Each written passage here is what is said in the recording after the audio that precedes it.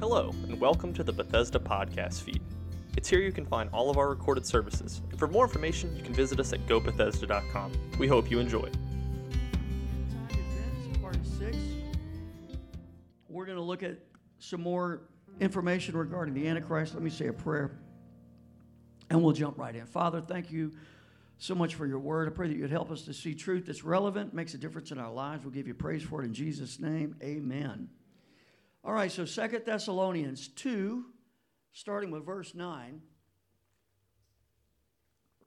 We spent a lot of time talking about Islam and whatnot, kind of started along those lines, and then we got into the idea of the Antichrist, and I want to expound on that a little bit more, and I will bring into the conversation Islam tonight, as well as Hinduism and some other religions, because how do they fit into the scheme of a one-world religion, and how are they going to follow the Antichrist, because it goes against their theology. I mean, I know there's the 12th Imam that we've talked about, and, this idea of the fifth Buddha and whatnot, but how are they going to follow this guy just wholeheartedly? How are they going to, the Bible said the whole world's going to wander after the beast.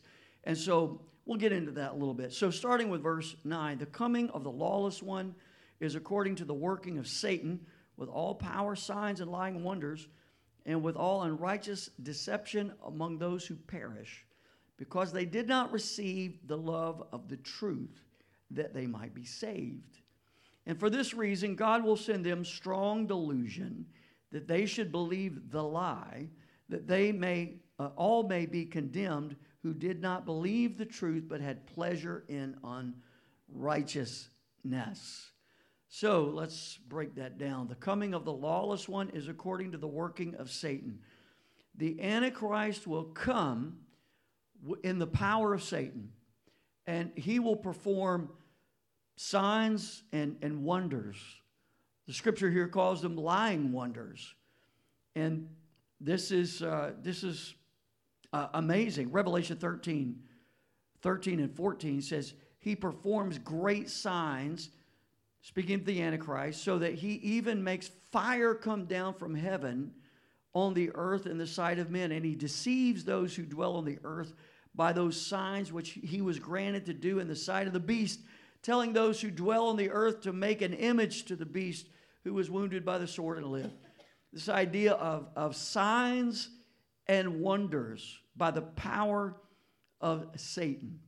If someone seems to have, or really does have, spiritual power with signs and wonders, that is not a guarantee that that is coming from the one true and living God. Mark 16, 17 and 18. And these signs will follow those who believe. In my name they will cast out demons. They will speak with new tongues. They will take up serpents.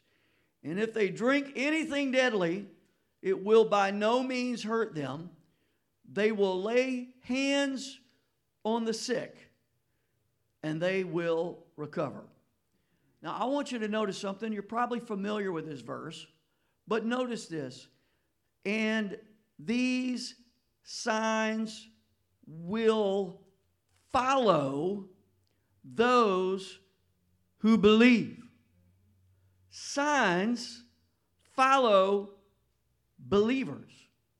So what do believers believe? Believers believe, in this context, the Word of God. And that seems like such an obvious thing, but hear me out. Believers believe the Word. That's where faith comes from, right? Faith comes by hearing, and hearing by the Word of God. That's where we get this idea of the prayer of faith, this big, powerful, mystical prayer of faith. Somebody's believing what the Word says. The prayer of faith will save the sick, and the Lord will raise them up. Faith comes from hearing the Word. And faith has a source, and it's the Word of God. So looking at this, signs follow believers. Here's what I'm trying to point out. The Word trumps signs. The Word trumps signs. In other words, if someone has signs and wonders, but they don't line up with the Word is what we should follow and not the signs and wonders. People who follow signs and wonders are what I call California Christians. Fruits and flakes and nuts. They chase after signs. They look for meetings where signs are taking place. And it doesn't matter how off Scripture a ministry may be, and take it out of the context of Christianity, although that is the truth in Christianity. There's plenty of false teachers and false prophets and people that are way off, but they got signs and wonders supposedly, and maybe they do. But the Word trumps signs and wonders. But take it outside of Christianity to where you have shaman and these holy men that and holy women that see into the Spirit and prophesy, and signs and wonders are there, witch doctors and whatnot. There's some power in that realm. It always amazes me when I talk to cessationists in Christianity, meaning they believe that the day of miracles is over. The signs and wonders ceased in the church. But the missionaries that come from those denominations, they go to Africa and Haiti and different parts of the world, they're not as convinced that the day of miracles is over, because there's all kind of stuff going on in some of the religious activity that's demonic and very spiritual and very powerful. And the question, it begs the question. If the devil didn't cease, why did God cease? And I don't believe that he did. But the Word trumps. The Word trumps. I would go so far as to say I would rather follow someone who is biblically accurate, even if at the time they don't seem to have any signs and wonders manifesting in their ministry. I'll take that any day of the week over someone who is biblically in error, and yet they seem to have signs and wonders manifesting in their ministry. Does that make sense? The Word trumps. You see, Satan can perform what we would see as miracles, suspending the natural laws of creation, powerful works, and he can do this either through deception or through flat-out supernatural power getting it done. Because the devil's a supernatural being. Demon spirits, supernatural beings. We see this in Scripture. The man that was demon-possessed, naked, in the tombs, they would bind him. They would chain him. And he would break out of the binds, break out of the chains. It was a supernatural strength.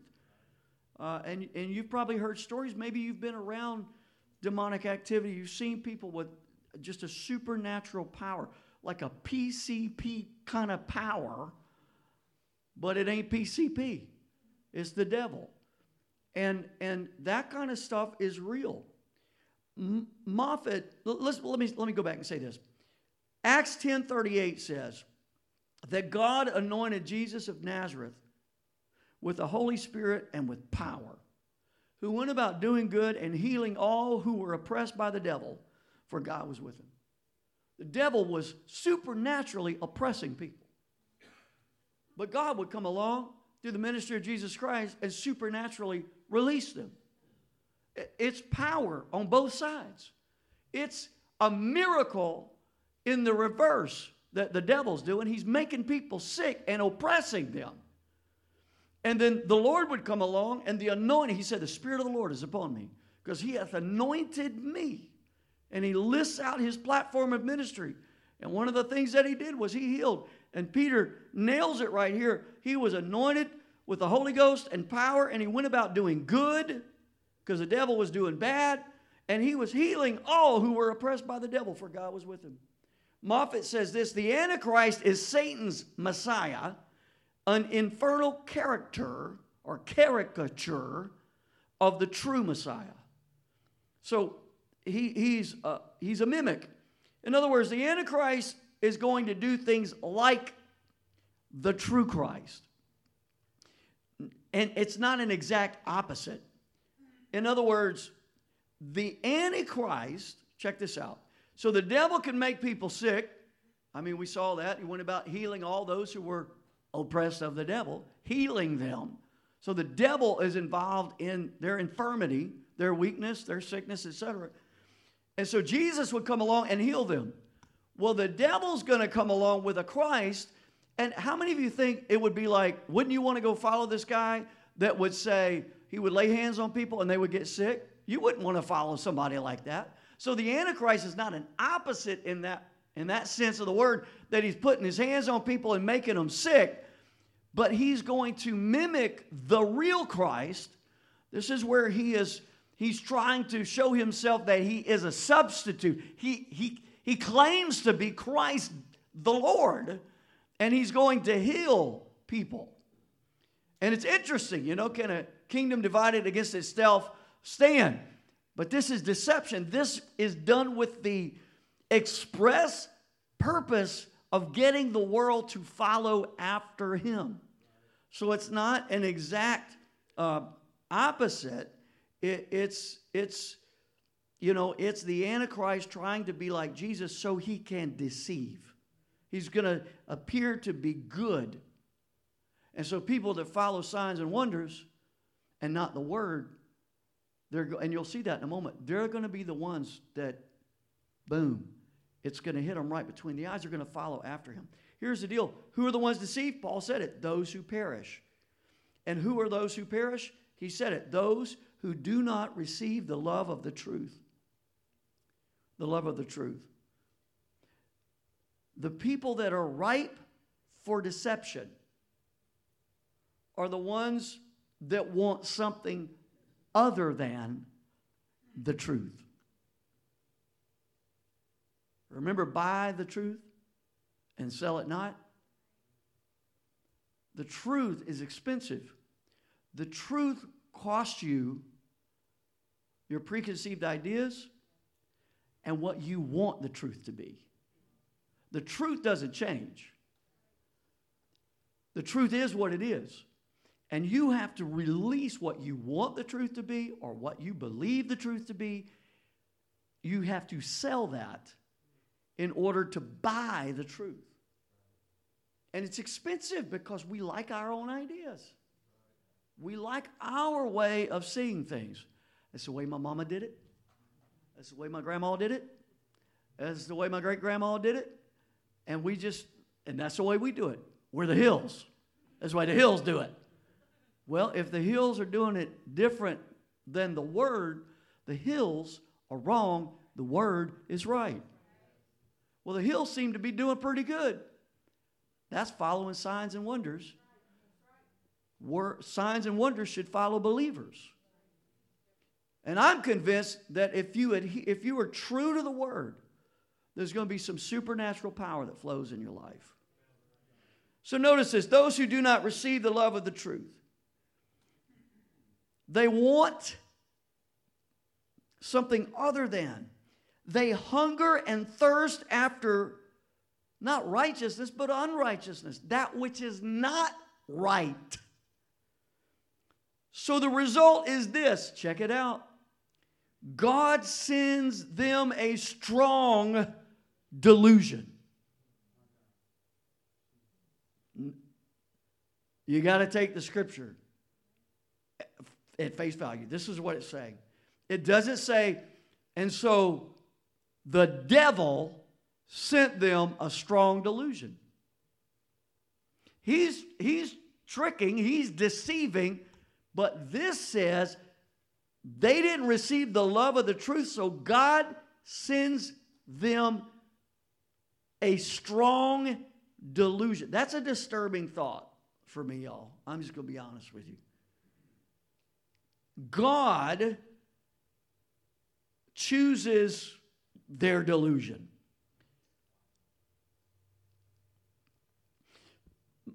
Matthew 16. Boy, it's awful quiet in this Presbyterian church.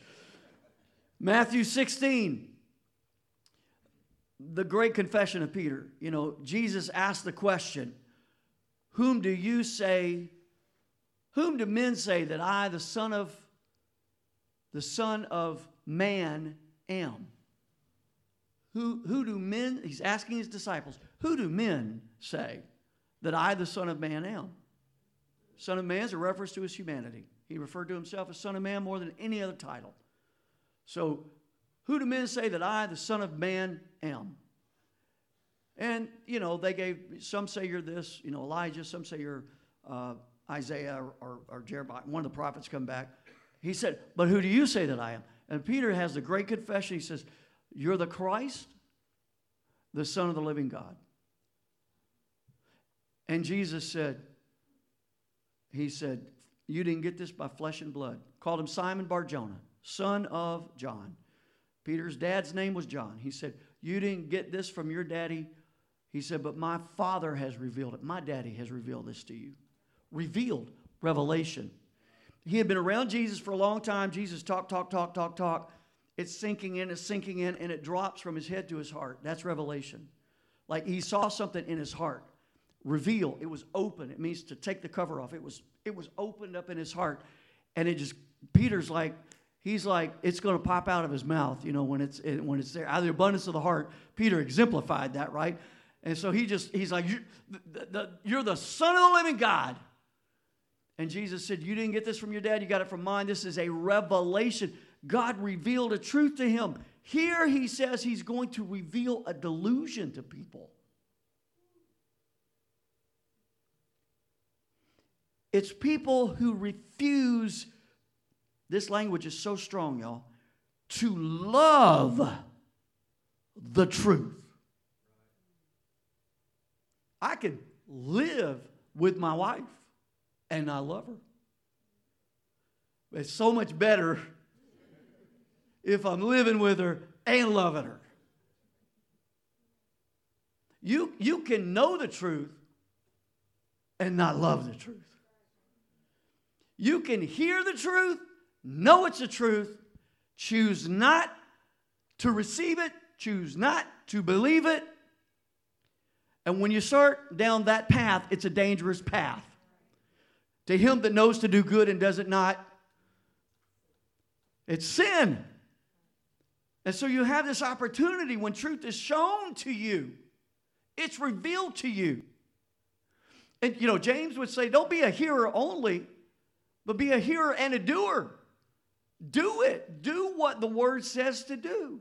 There's some things that are real simple to do. Baptism is real simple to do. It's not hard. It really isn't. It's just a matter of going down in the water, being baptized. That's not hard to do at all. In Jesus' name, the name above every name. Again, Scripture says that's the way to do it. Who am I to argue with the Word? Who am I to think I know more than Peter, James, and John? Am I going to lean on the SBC? Am I going to lean on the Presbyterian Church of America? Am I going to lean on the United Methodist Church? Am I going to lean on the United Pentecostal? Am I going to lean on some organization of men? Or am I going to lean on the Word? Who am I? So if the Word says it, I see it, I'm obligated to do it.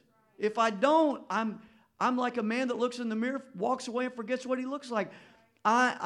Faith without works is dead. As a body without the Spirit is dead, so faith without works is dead. Like, it's not animate, it's not moving, it's not doing anything, it's not accomplishing anything. And the idea is, if I see truth, I'm obligated to do something with it. I'm responsible for it. And so here, people didn't love the truth. And he's saying, because they didn't love the truth, and you could say it like this, the truth of the good news, the gospel of Jesus Christ, as preached and practiced by the apostles, then they're going to end up believing Not just any lie. The definite article is in front of it. But the lie. A specific lie. The lie, which lie is that? In the context here, the lie that the Antichrist is pushing. The Antichrist has an agenda, and they're going to buy it.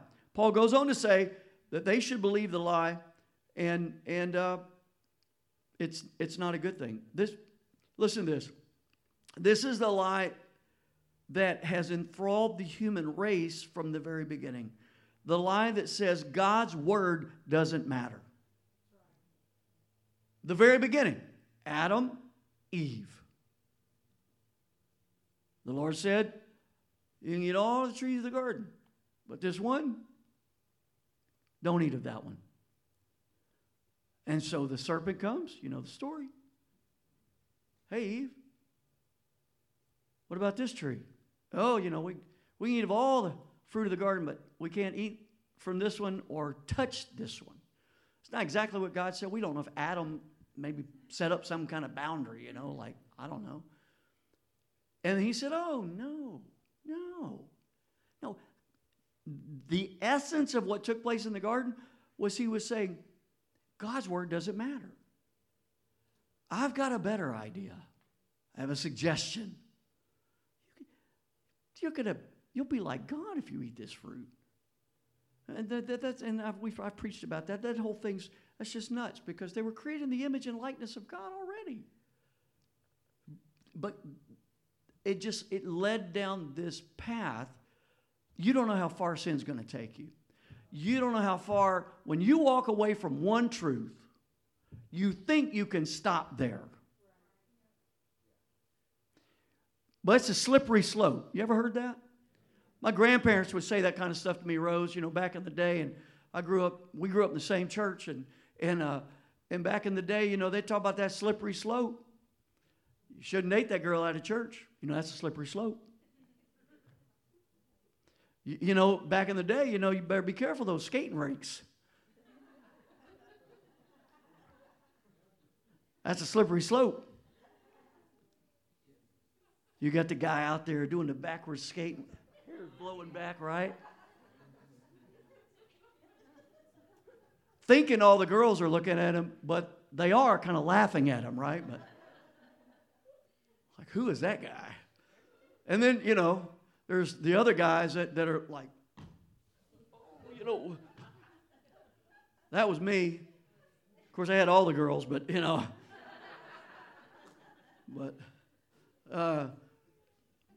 but the slippery slope. Y'all ever heard that? Anybody that grew up in church, the slippery slope.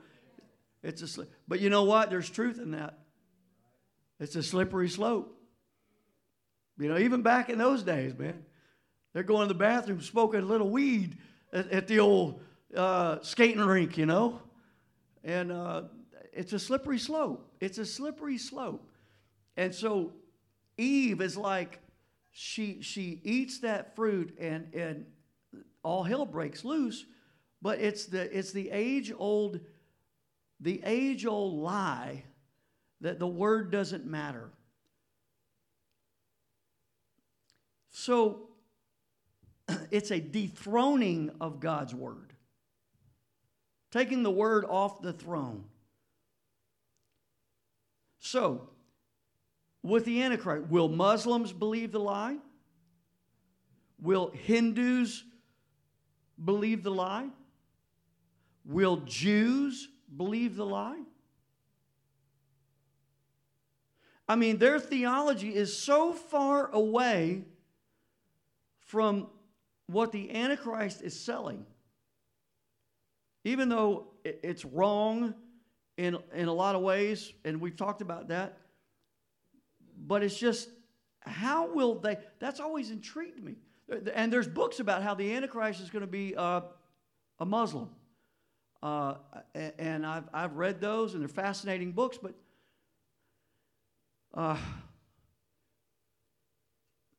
even the Hindus, the Buddhists, I know they're looking for this 12th guy. So how will all of those theologies converge? I'll tell you how. God's going to choose the delusion.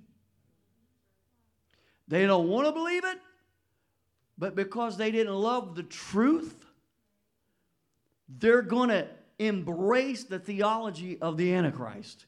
He will fit right into that belief system, and God is using that theology and that point of view that the Antichrist is selling for his plans and purposes. They're going to abandon their original beliefs or merge them into what Antichrist is proclaiming. Listen to what Moffat says. The point is this: the Antichrist will embody all that is profane and blasphemous, every conceivable element of impiety or wrong and sin. And instead of being repudiated, the Antichrist will be welcomed by Jews and pagans alike.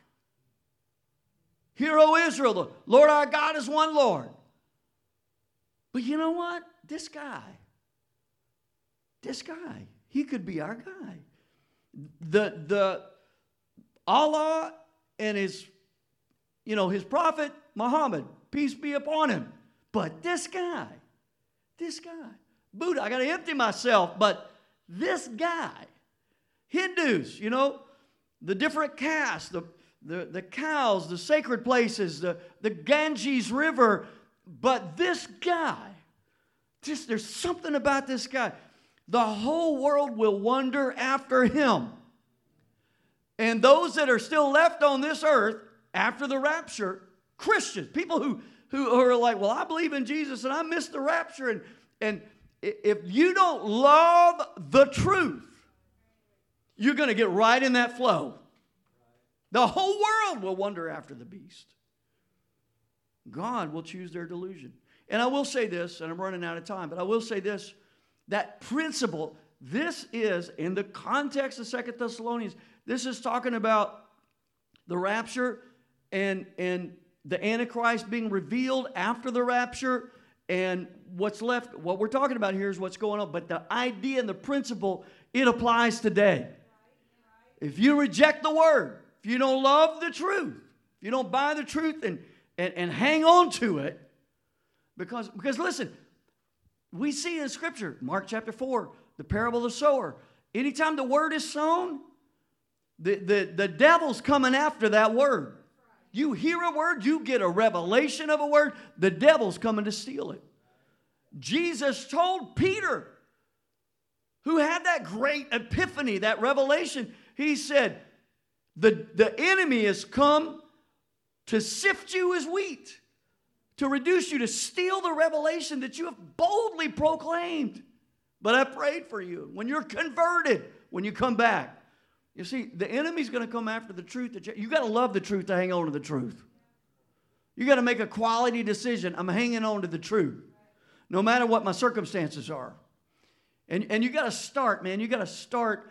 It's got to be part of your everyday life. It's got to be part of your everyday life. Like when the word says, by his stripes and you're facing sickness. Like, don't wait till you get cancer to start praying for healing. That's like trying to build a second story or a third story and you hadn't even laid the foundation. Don't try to lay the foundation in the middle of the storm. Have the foundation already laid. So you got to apply that in your daily life, but the idea is that you've got to love the truth because the enemy's coming after it and you got to hang on. And another illustration, good way to look at it, marriage, like you love your spouse, you love them. And you need to love them because the world's going to bite your face off through the years. And sometimes I come home and I don't have a face because the world bit my face off. And Valerie's like, I love you. My face starts coming back on, and the world's, it's a tough place. But love can bear all things, right? So you love the truth. Love the truth. And then it says that they all may be condemned who did not believe the truth, but had pleasure in unrighteousness. So as God gives rebellious man the lie he desires, he really wants to believe something other than the word. So the Lord says, you want to believe something? Let me just say this, man. I'm just going to tell you, man. This idea of the Lord given delusion, like that's... And there's Old Testament scripture for that too. A lion spirit went and told a king some things at the behest of the Lord. See, we don't talk about that stuff, right? Well, God's good all the time, and all the time God's good. Amen. And if you're ever sitting in my Bible study, you hear me say, God is good all the time, and all the time God is good, even though He killed 34 million people in the Bible. The flood, Sodom and Gomorrah, on and on and on. Ananias and Sapphira in the New Testament church, praise the Lord. Gifts of the Spirit moved, and they fell over dead. God's good, but He's going to get His will done. And the idea of Him sending delusion and that kind of stuff is mind-boggling. One last thing on that. Like I've heard preachers say this that have walked away from God-ordained biblical truth that they once stood on, and then they tell me, I've had a new revelation.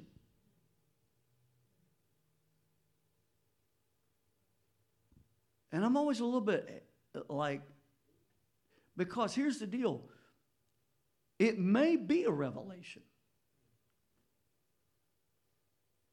that you wanted all along. But God said, you want to believe that? I'll put it in you.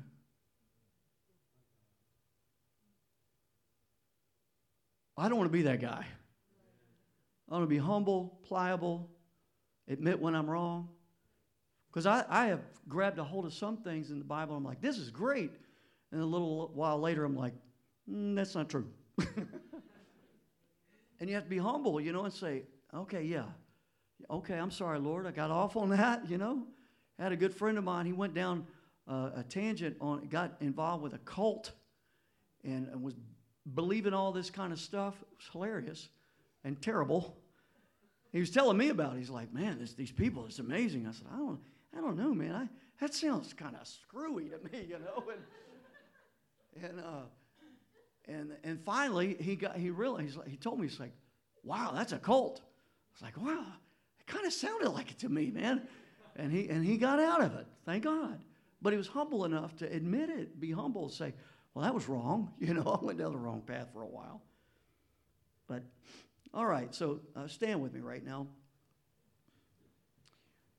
Let me just conclude by saying this. Listen to what he says in verses 13 and 14. He said, but Paul's saying this, we're bound to give thanks to God always for you, brethren, beloved by the Lord, because God from the beginning chose you for salvation through sanctification by the Spirit and your belief in the truth, to which He called you by our gospel for the obtaining of the glory of our Lord Jesus Christ. Well, that's a lot. What's he saying? Paul's brethren, beloved by the Lord, were the ones who loved the truth. And they were called by the gospel. They heard the gospel call. And they were chosen because they said yes. Many are called, few are chosen. And they were saved as a result of that. They were set apart by the Spirit and by their belief in the truth. In other words, they tapped into something from heaven, another power source. Because here's the deal. You're going to be influenced by one or the other, one of the power sources. And these people heard the word, they believed it, they loved it, they obeyed it. Because of that, they're called brethren to the Apostle Paul. They're called beloved of the Lord. They're called, they're chosen, they're saved, they're set apart. I mean, it's a beautiful thing. And so then in verse 15, and I'll tease this for next time. Therefore, brethren, stand fast and hold the traditions which you were taught, whether by word or our epistle or letter. Stand fast. You're going to have to stand fast. Next time we'll get into that word traditions, because traditions is seen as a bad word, right? Back in the day, we had a little brochure we put out, and I had a nuclear warning sign, the nuclear, like this is radioactive, and it was just our little brochure for the church, and it said, "Warning, this church is dangerous to your tradition. Beware," you know. And I get it. Yeah, there's some dumb tradition, and Jesus talked about tradition a lot too. But there's some tradition. I mean, Paul says it right here. Hold fast to it. We'll talk about that. Amen. I want to tell you something. Jesus loves everybody in this building tonight. Jesus loves all the people of the world. And Jesus wants everybody. It's not his will that any should perish, but that all should come to a place of repentance. Just yielding your life to Christ, yielding your life to God. You know what to do. Why wouldn't you do it? You know your next step. Why wouldn't you do it? I believe God's speaking to somebody right now about your next step. What is your next step? You know, I'm telling you, I hear the Spirit of the Lord saying, you know your next step. What are you going to do with it? You're going to love the truth, embrace it, or are you going to throw it away and experience the chaos and the pain that comes outside of a covenant relationship with God? You know your next step. And that's what we see here, man. It's so vital that we take that step. Lord, I thank you, Jesus, for your word. And even on a Wednesday night, I feel you. Thank you for joining us. And for more information, you can visit us at gobethesda.com. You can also visit us in person at 15050 Daigle Road, Prairieville, Louisiana. Services are at 10 a.m. Sunday and 7 p.m. on Wednesday.